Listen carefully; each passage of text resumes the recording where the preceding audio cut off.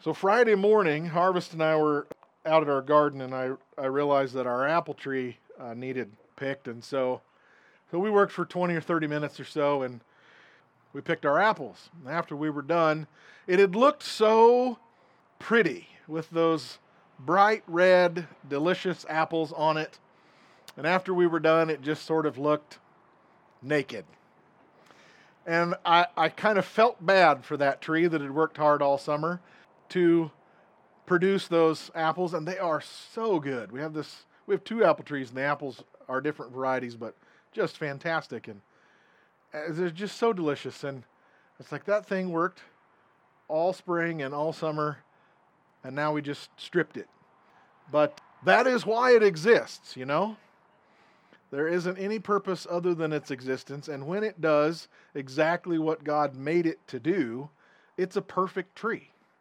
And that's the reason why it exists. But that tree had to fight frost and worms and disease, and both of our apple trees got a terrible disease this summer where the branches started dying, and I gave them a really good soaking of some spray, and it seemed to have worked, but the birds had pecked a bunch of the apples, and there were storms that were blowing it around this year in the heat, and I'm not very good at watering them nearly as much as they probably would absorb, but some of those apples turned out just perfect, just delicious. In John 15, verses 5 to 8, Jesus said, "I am the vine and you are the branches, and those who remain in me and I remain in them will produce much fruit. Apart from me, you can do nothing. Anyone who does not remain in me is thrown away like a useless branch. Such branches are gathered into a pile to be burned. When you produce much fruit, you are my true disciples, and this brings great glory to my Father." It was John 15, 5 to 8. And in Luke 6, 43 to 45, Jesus said, "No good tree bears bad fruit, nor does a bad tree bear good fruit. Each tree is recognized by its own fruit. People do not pick figs from thorn bushes or grapes from briars. The good man brings good things out of the good stored up in his heart." Say, the good stored up in his heart.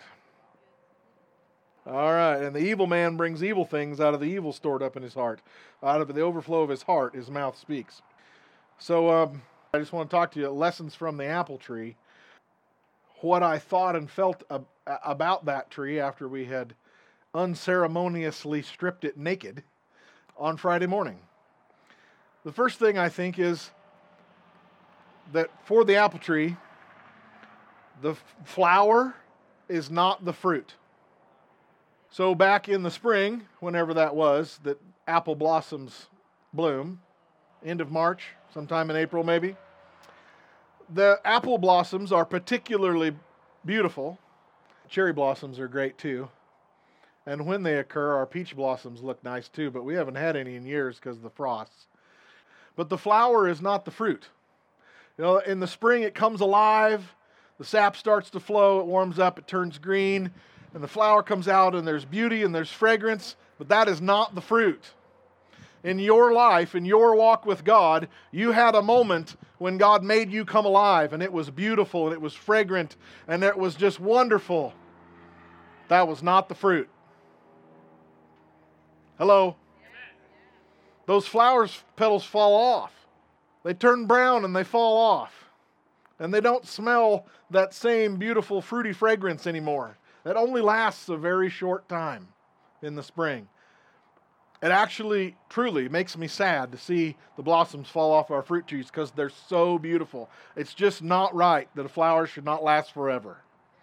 It's just not. And in heaven, I guarantee you, the flowers never fade. But in our world, everything has to go away. It has to die.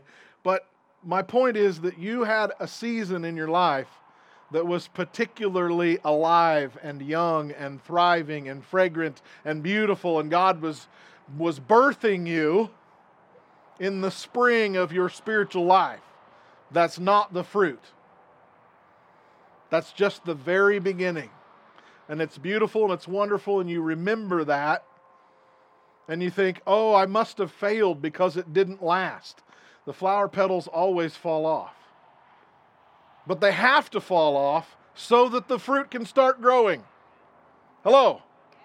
The flower petals have to fall off. And I'm not talking about you backsliding into sin or getting lazy in your spiritual walk or whatever. I'm just talking about the feelings and the activity and the intensity of that flowering of your spiritual life. It's okay that you don't feel like you did 5 years ago or 20 years ago or whatever.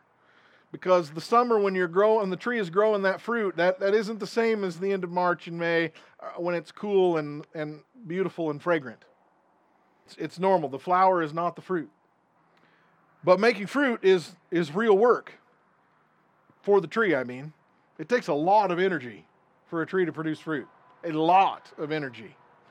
In fact, if you prune a tree after it's fruited, it will die. Because it has to have recovery after it produces its fruit and you pick its fruit. It has to have the rest of the year to recover. It's a lot of work, but it is the sole reason for that tree's existence. The fruit that you are growing for Jesus, Jesus said, if you remain in me and I remain in you, you will bear much fruit. When you produce much fruit, you are truly my disciples, and this brings great glory to my Father. It's a lot of work to produce fruit. It will take some things out of you, but it is the reason why you exist, that you will produce much fruit. There's constant thirst. Our trees need a lot of water through the heat of the summer. I have 5-gallon buckets that I've drilled a hole in the bottom so that the water comes out slowly. I don't just water them with a hose because that's just going to stay on the surface and the grass is going to suck it all up. But if they get watered really slowly, the fruit tree needs a lot of water. It's constant thirst. And it isn't bad or wrong. It isn't doing something wrong that it's constantly needing attention. Hello. You aren't doing anything wrong if you feel like, I can't do anything without Jesus. He said, behold, I am living water. You have to drink him every day or you will die. You're not doing something wrong to need Jesus every day. Like, well, Jesus, you've done so much good for me, but in the past, I should just be able to make it through this. No, you're going to die. You're going to wilt every day in the heat of life if you don't have a drink. Because he knows you're producing fruit. You're not failing. You're making that fruit. And when the fruit begins to really come on the apple tree, when those apples get half of their size or more, then the boughs begin to come down. It's loaded down and the winds blow. And there was a few times I was praying this summer, God, please don't ruin our garden. Please don't break our trees, because the wind was so gnarly in some of those storms. There is a load to carry in the fruit that God has asked you to grow in your life. There's a load of people and circumstances and work to do. It might be a really heavy load, and that's okay. It's just for a season. It's just for a season. But it might be really heavy. Doesn't mean you're doing anything wrong. It might be hard. It might be painful, whatever. Also want to remind you, if you were here years ago, remember the chains and the broom handle. Remember, I told you about the lady who had the rose bush that had not flowered in several years. And her neighbor said, well, you take a broom out in the middle of the night and you beat it really good with that broom handle. And I guarantee you it will have blooms on it next year.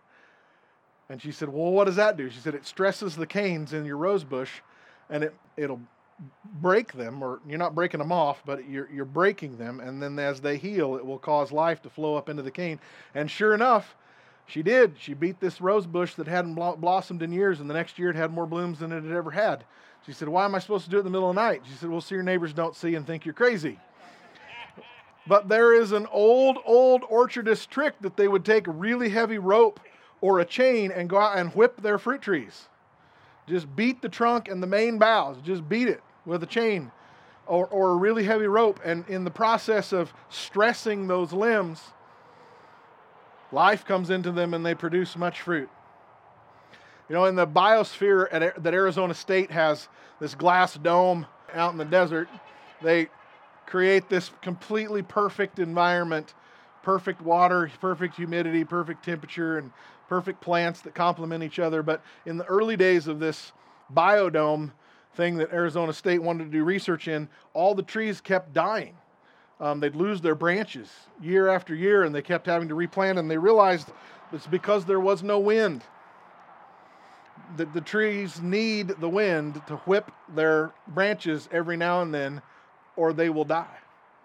It's true of us too. We need the storms that blow through our life to give us strength, or we will fall apart.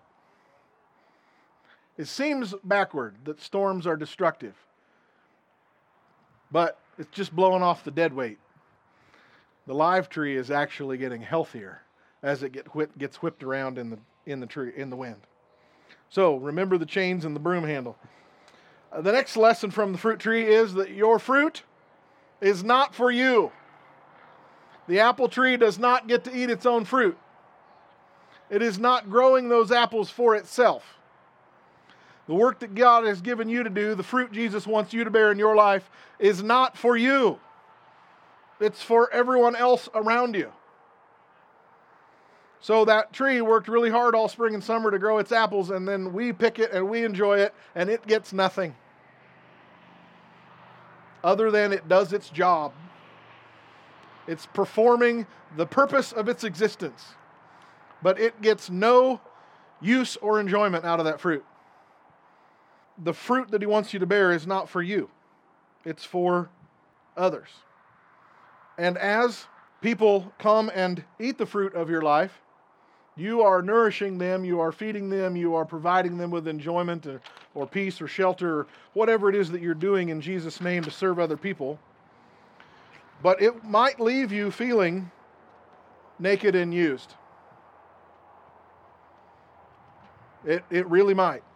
Some of the home group leaders through the spring and summer that signed on to have a group in their house during this lockdown season, one couple talked with Josh and one with me and basically said the same thing. We must be doing this wrong because it's hard.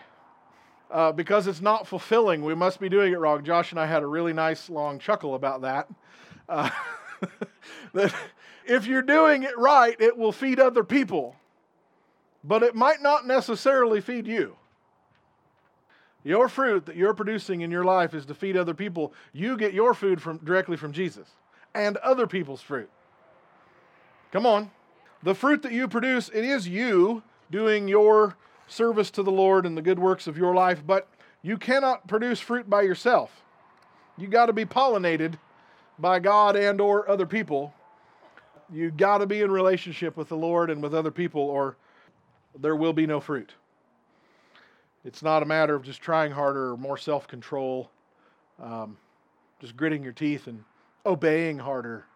This comes out of relationship as God in other people pollinates your life and the fruit grows. So those are the lessons from the apple tree that I thought of this week. Sam Williamson, who's a blogger, he has a blog and a Facebook page called Beliefs of the Heart, and I've given you some of his stuff before. He did an article recently that in John 15, Jesus says, if you remain in me and I remain in you, you will produce much fruit. His point in this article was that isn't a command, that is a promise.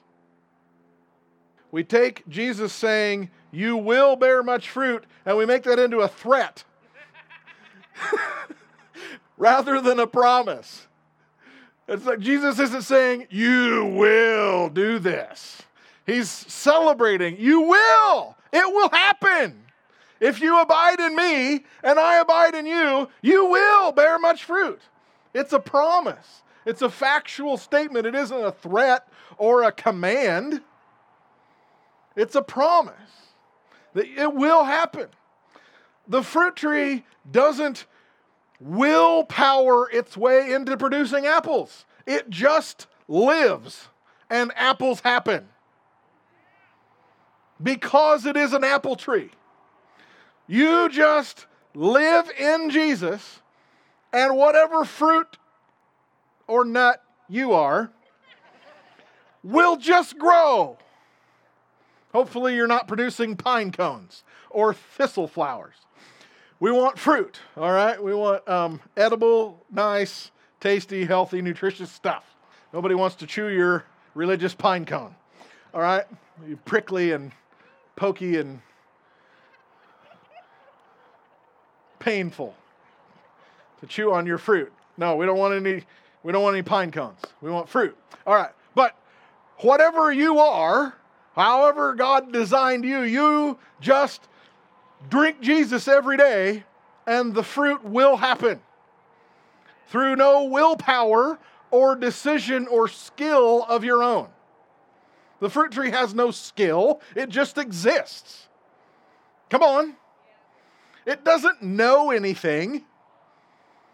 This is not a matter of Jesus threatening that you will bear much fruit or else. It is, you will. It'll happen. Just keep drinking me. Abide in me every day and it will happen.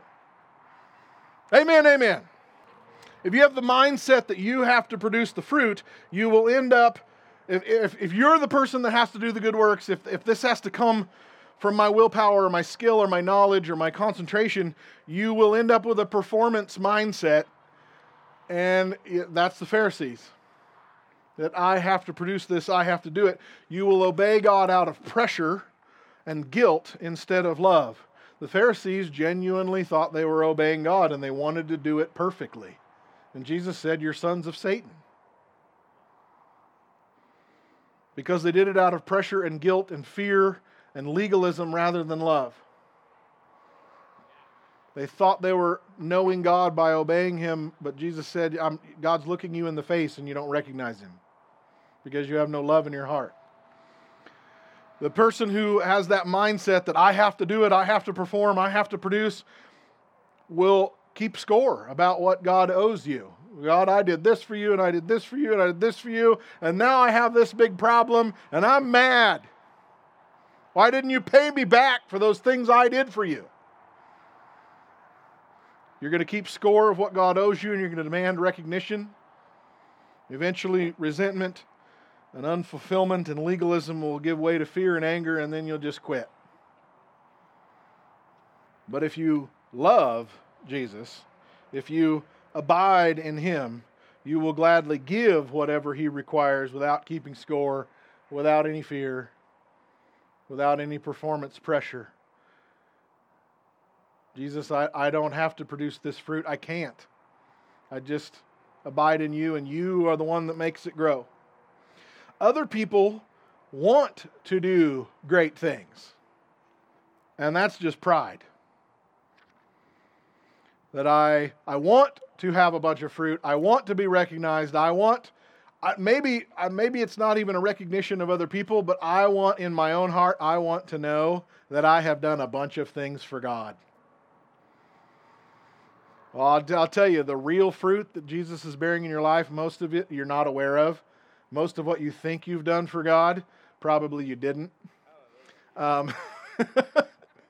Some of the real stuff you are aware of, you know how much it cost, and you gave it in love and selflessness, and it's real fruit. But a lot of our service is done with, some of it is done with such a bad attitude it doesn't count.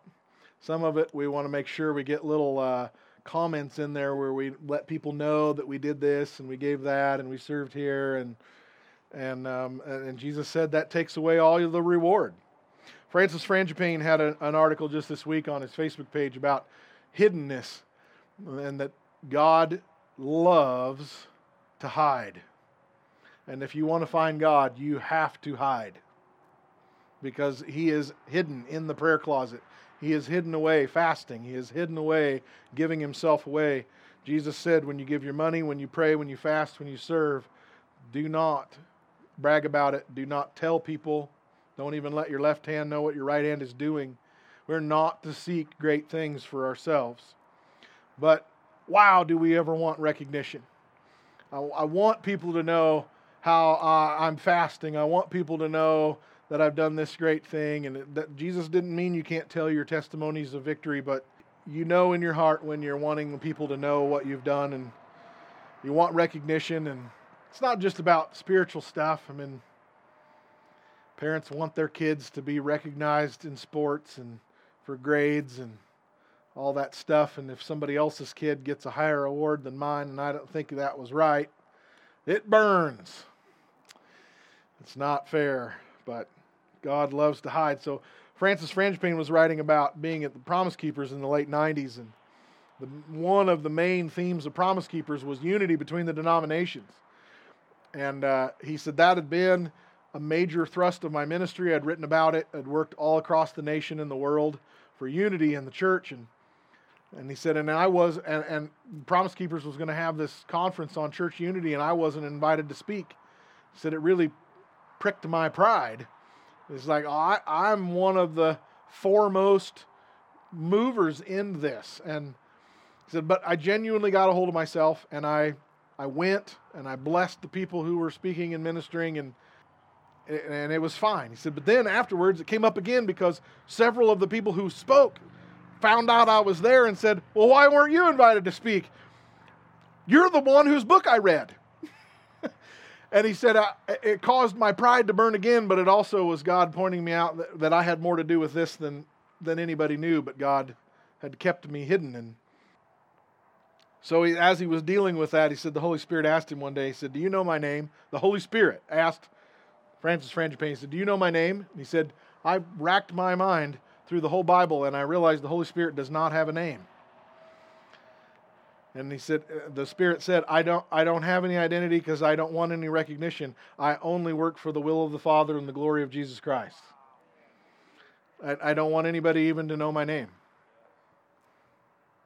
Jeremiah had a scribe, sort of a secretary named Baruch. And Baruch had big plans for his ministry, and God told him, said, do you seek great things for yourself? I tell you, do not seek them. In Jeremiah's day, it was because disaster was coming on the nation, and God told Baruch, he said, you're not going to be able to do great things, but I will give you your life as a prize wherever you go. What if God told you, you're not going to be able to accomplish anything except staying alive? And that's my will for you. You're going to serve Jeremiah. You're going to write down all of his prophecies. You're literally going to write the Bible, but it's going to be his name on the book. You're going to get no credit. And in fact, the only time you're mentioned is when I'm rebuking you for wanting great things. Ha! Can you imagine if that's the record of your life? Baruch, you're too proud. You're not going to get accomplish anything except being Jeremiah's servant. Jesus, it's idolatry for us to want to do great things. Not to want to bring glory to Jesus, but for us to want to do great things. Jesus said, without me, you can do nothing. There is no social justice. There is no political cause. There is no activism. There is no legalism that will accomplish any righteousness unless it's done in the gospel of Jesus Christ. People on both ends of the political spectrum that are marching in the streets and shouting and posting online, and if it is not about salvation in Jesus Christ, Jesus said, you can do nothing without me. Nothing. Not, oh, you might accomplish something good, but it could have been more if it was about me. No, if it's about any issue other than you need to repent of your sin and be saved by Jesus Christ, you are wasting your time. I thought I'd get at least one amen on that. There's a lot of Christians on the left and the right addressing issues and activism and social justice and arguing with each other. And Jesus said, you are doing nothing. Nothing. Without me, you can do nothing. Save the world or make the world a better place, or we're going to save America from its problems. Nope. It's just Jesus. It's just Jesus. That amen ought to be louder than the trucks. It's just Jesus. Hey, all right. Just yesterday, while I'm here at the church putting my thoughts together on paper, just yesterday, the Lord spoke to me and He said, your pastoring this church is your secondary ministry. And I already knew that, but it was good to hear Him say it. So pastoring this church is your secondary ministry, and I knew exactly what He meant. I know what my primary ministry is. He said, you accomplish way more in an hour in the night than you do working all day at the church. Well, nobody knows what I do in the night. I've told half or 2/3 of it to Sarah, but I've had dreams and experiences and prayer times that literally no one knows.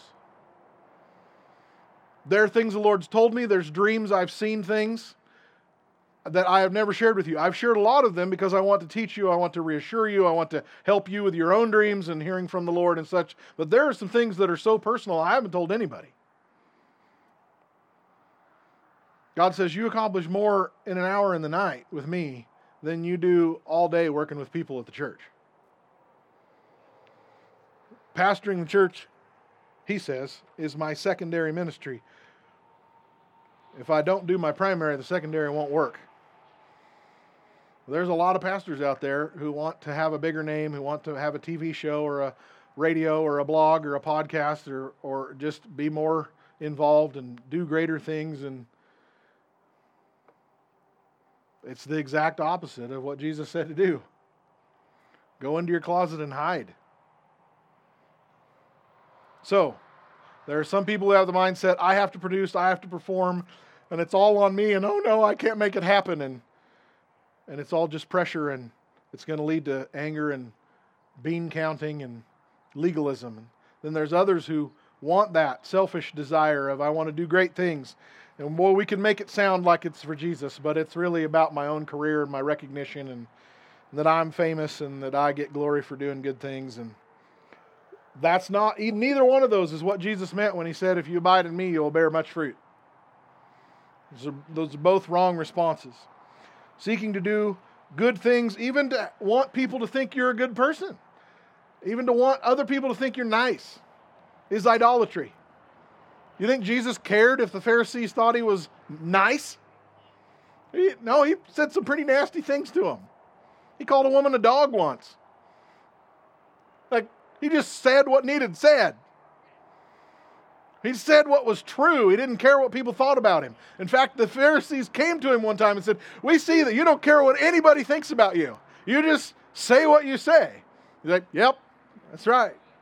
Even us wanting other people to think well of us is idolatry. You don't need to seek good things. Just be available to help people and be available to encourage people. That's your fruit right there. Just be available. And I know you're not. I know you're really busy. But be available. Make yourself available to help people and make yourself available to encourage people. Years ago, I passed out a survey to all of you who were here in the church at that point. And I genuinely wanted to know what as a pastor do I do that you like and what do you not like? And I wasn't wanting patted on the head, nor was I looking for criticism. I just wanted to know, what do you want? And what do I do that works? And what do I do that you want to see changed? And so I gave this survey, I passed this survey out, and maybe a third of you or half of you wrote responses to tell me what it was that I do that you like and don't like. And only one person in the entire church mentioned my preaching. One person mentioned, you're a good preacher. That was kind of disappointing. You know what every single other response was? It was a private conversation. It was when you came to my house to help with that job. It was when you baptized my kid. It was when you prayed for me in the hospital. It was, just things like you came and you helped me with that project on my house, or there was a lady who had just bought a battery at Walmart and her car was dead and I put the battery in for her.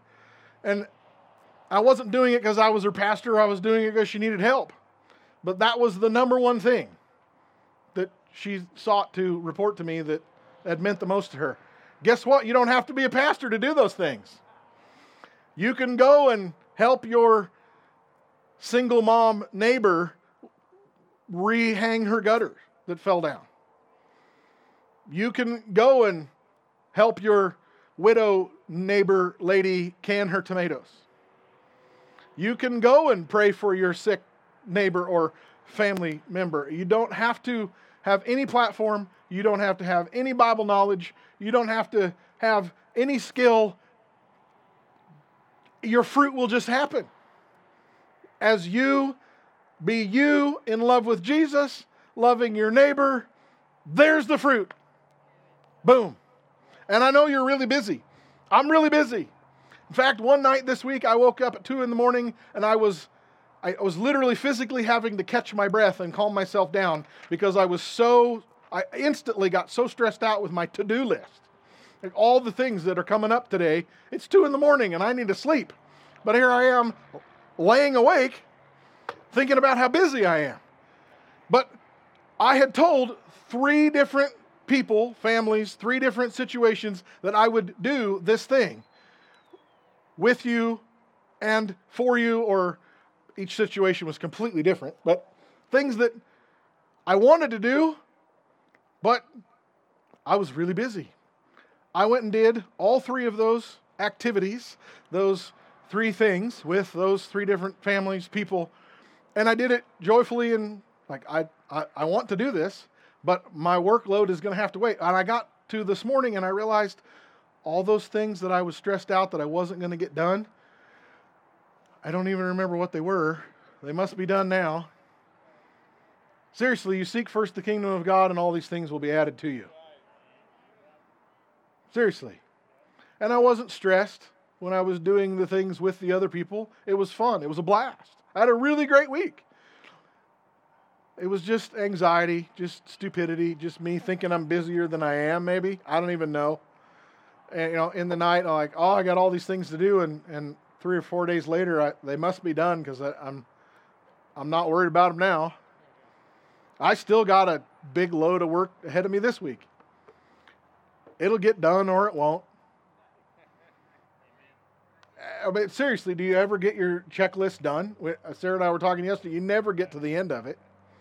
There's never even a half of an evening where you can sit down and say, I have nothing to do. This feels so good. The house is clean and the lawn's mowed and the garden's not got a single weed in it and everything is cool. No, that never happens. So you have to pick what you're going to do anyway. So I'm saying be available to serve people. Make yourself available to encourage your family, your friends, your church family, your neighbors, because you got to pick it anyway. Just be you in love with Jesus, serving people, and there's your fruit. People aren't looking for you to do great things. They're looking for you to help them in the moment when they need help. In the family emergency, my grandkid just went to the hospital. Can you come and pray?